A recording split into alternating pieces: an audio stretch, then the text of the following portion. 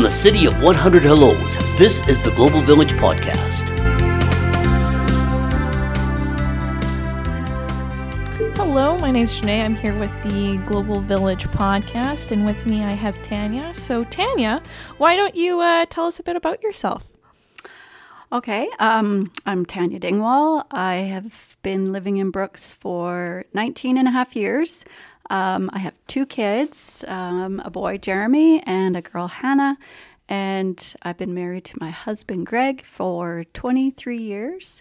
And yeah, we just love Brooks. It's been our home and a great place to raise the kids and for them to build some friendships and a good community. Yeah, just different aspects of the community where they've been involved with their sports and activities, and being a mom to be involved with them and all that. So it's been a great place. I love it. Oh, fantastic. Fantastic. That's wonderful to hear. And your kids, are they in university or what are their career aspirations? My son was in Lethbridge College for 2 years. He did civil engineering. And so he's actually here living in Brooks. He works for the city in the utilities department.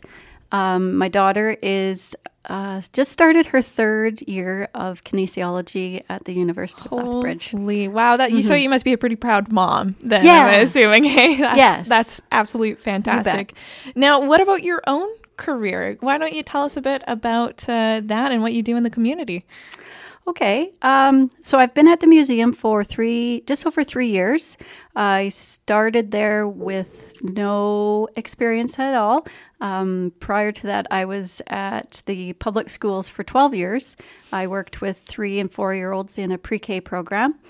And then after that, I went over to the junior high and worked with grade 7 to 9 kids. So that was quite a difference. But great. I loved it. It was kind of neat going right from little people to somewhat bigger kids. But just building those relationships with the junior high kids was really neat. Getting a chance to, just sort of use some of those mom skills with these preteens and teenagers, and just being able to, guide them and, give them a little bit of, flack every once in a while, just to keep them in line and on track. But it was great. I loved it. I don't think I'd change that for anything. Oh, fantastic. So coming to the museum, it just sort of kind of fell in my lap. I wasn't really looking to change careers yet, but I knew at some point I would want to. I see, some people that have been doing an educational assistant job for a lot of years, and you don't see the same passion in them that you think you should have in the job. So before that ever happened to me, I knew I would need to change. And so the museum this job came at a time where I thought, okay, sure, I'll try it. That sounds like a good opportunity for me, and you're right now in the moment. Hey, it was like, oh, this is perfect. Yeah. Landed right in my lap. Okay, this is, this is meant for me. Yes. Yeah. Well, and at first when this friend of mine said, oh, I've got a really good job opportunity for you. And so I was kind of excited. I was like, oh my gosh, what could it be? And she said, yeah, so my mom's ready to retire from the museum and they're looking for someone. And I just sort of was a little shell-shocked because I thought, I don't know anything about museums. I don't know the first thing of what I would do working there.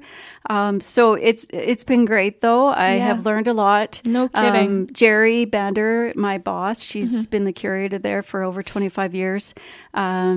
She's amazing. She's done such a great job with the museum to bring it where it is today. We get a lot of compliments from people in town and visitors when they go through the buildings. They just can't believe how amazing it is. It's like a little hidden gem, they say. Oh, wow. Yeah. Kidding. So I'm really glad to be part of that and just, work towards bringing the museum into the community more and, build these relationships. Just wonderful. And sorry, how long were you are you at the museum for? It was 3 years, this past June. 3 years. Oh, congratulations. Hey, wow. Thank you. Wow. So what do you love most working at the museum? Oh, goodness. I don't know if I could just pick one thing. Like I love talking to people. You know, people come in there. I always ask them where they're visiting from, and so just engaging in those conversations with visitors. And then when I go outside to open the buildings for them, there's just certain buildings I walk into, and you get that smell of the history and the feeling, and it's like a book. You know, when you open a book and you get that smell of book. Yes, either a new one or an old one. But it's a really neat feeling. And I mean, in the 3 years, I still feel it. Like there's this, you know, just a couple places for sure, like our schoolhouse and our Albert's house, just have such awesome history in there. And so, you know, like those smells are embedded in there, and I love it. Wow. Yeah. Wow. That is absolutely incredible. So how do you have any advice then that you can give today's youth regarding starting a career? I think just being open to anything, having, you know, you may not have the credentials or the, you know, the schooling per se for it at the time. But if you just think, okay, I can do this, I'm going to work towards what I need to do it. Don't count yourself out just because it's somewhere that you never thought you would be.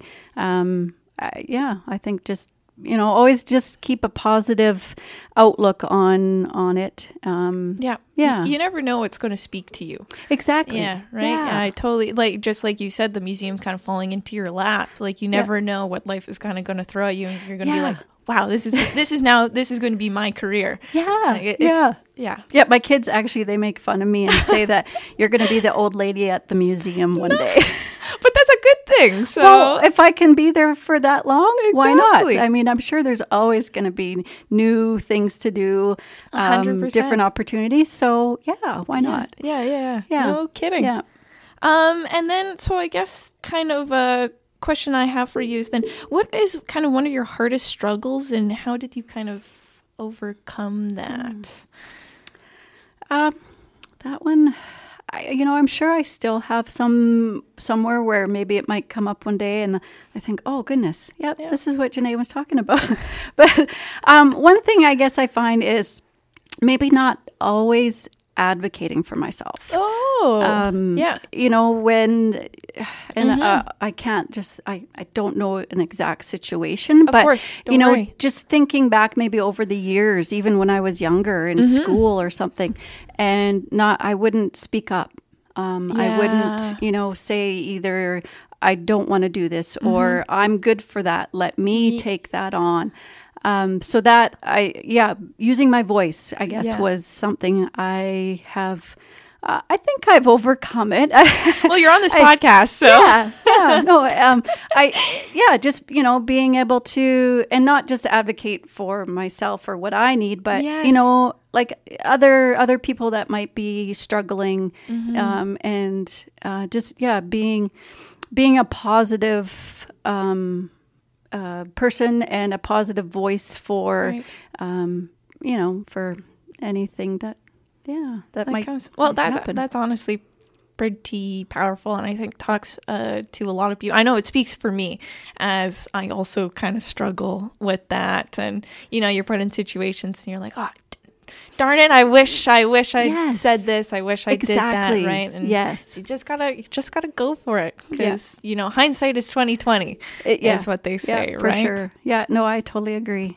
So my last question that I have for you is, if you have one piece of advice that you would tell your younger self that might be able to help youth today, what would that be? Oh, I know it's a tough one. I know. That is, yeah. Well, when I was younger, probably at, young age, maybe like 8 or 9, until I was about 16 or 17, I was kind of a wallflower. Oh. I was not comfortable talking to people.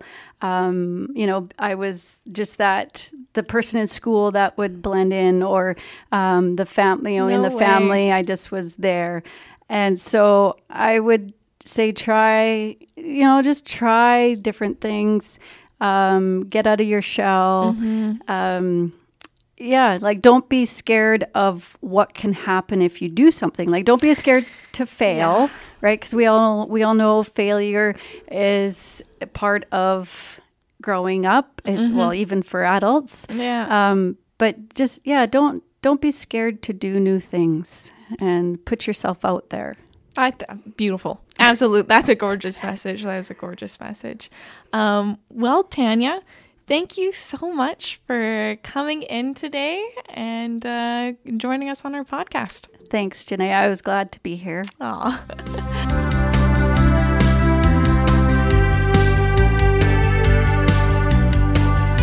This has been the Global Village Podcast with Ahmed Kassim. For more information, go to globalvillagecenter.ca.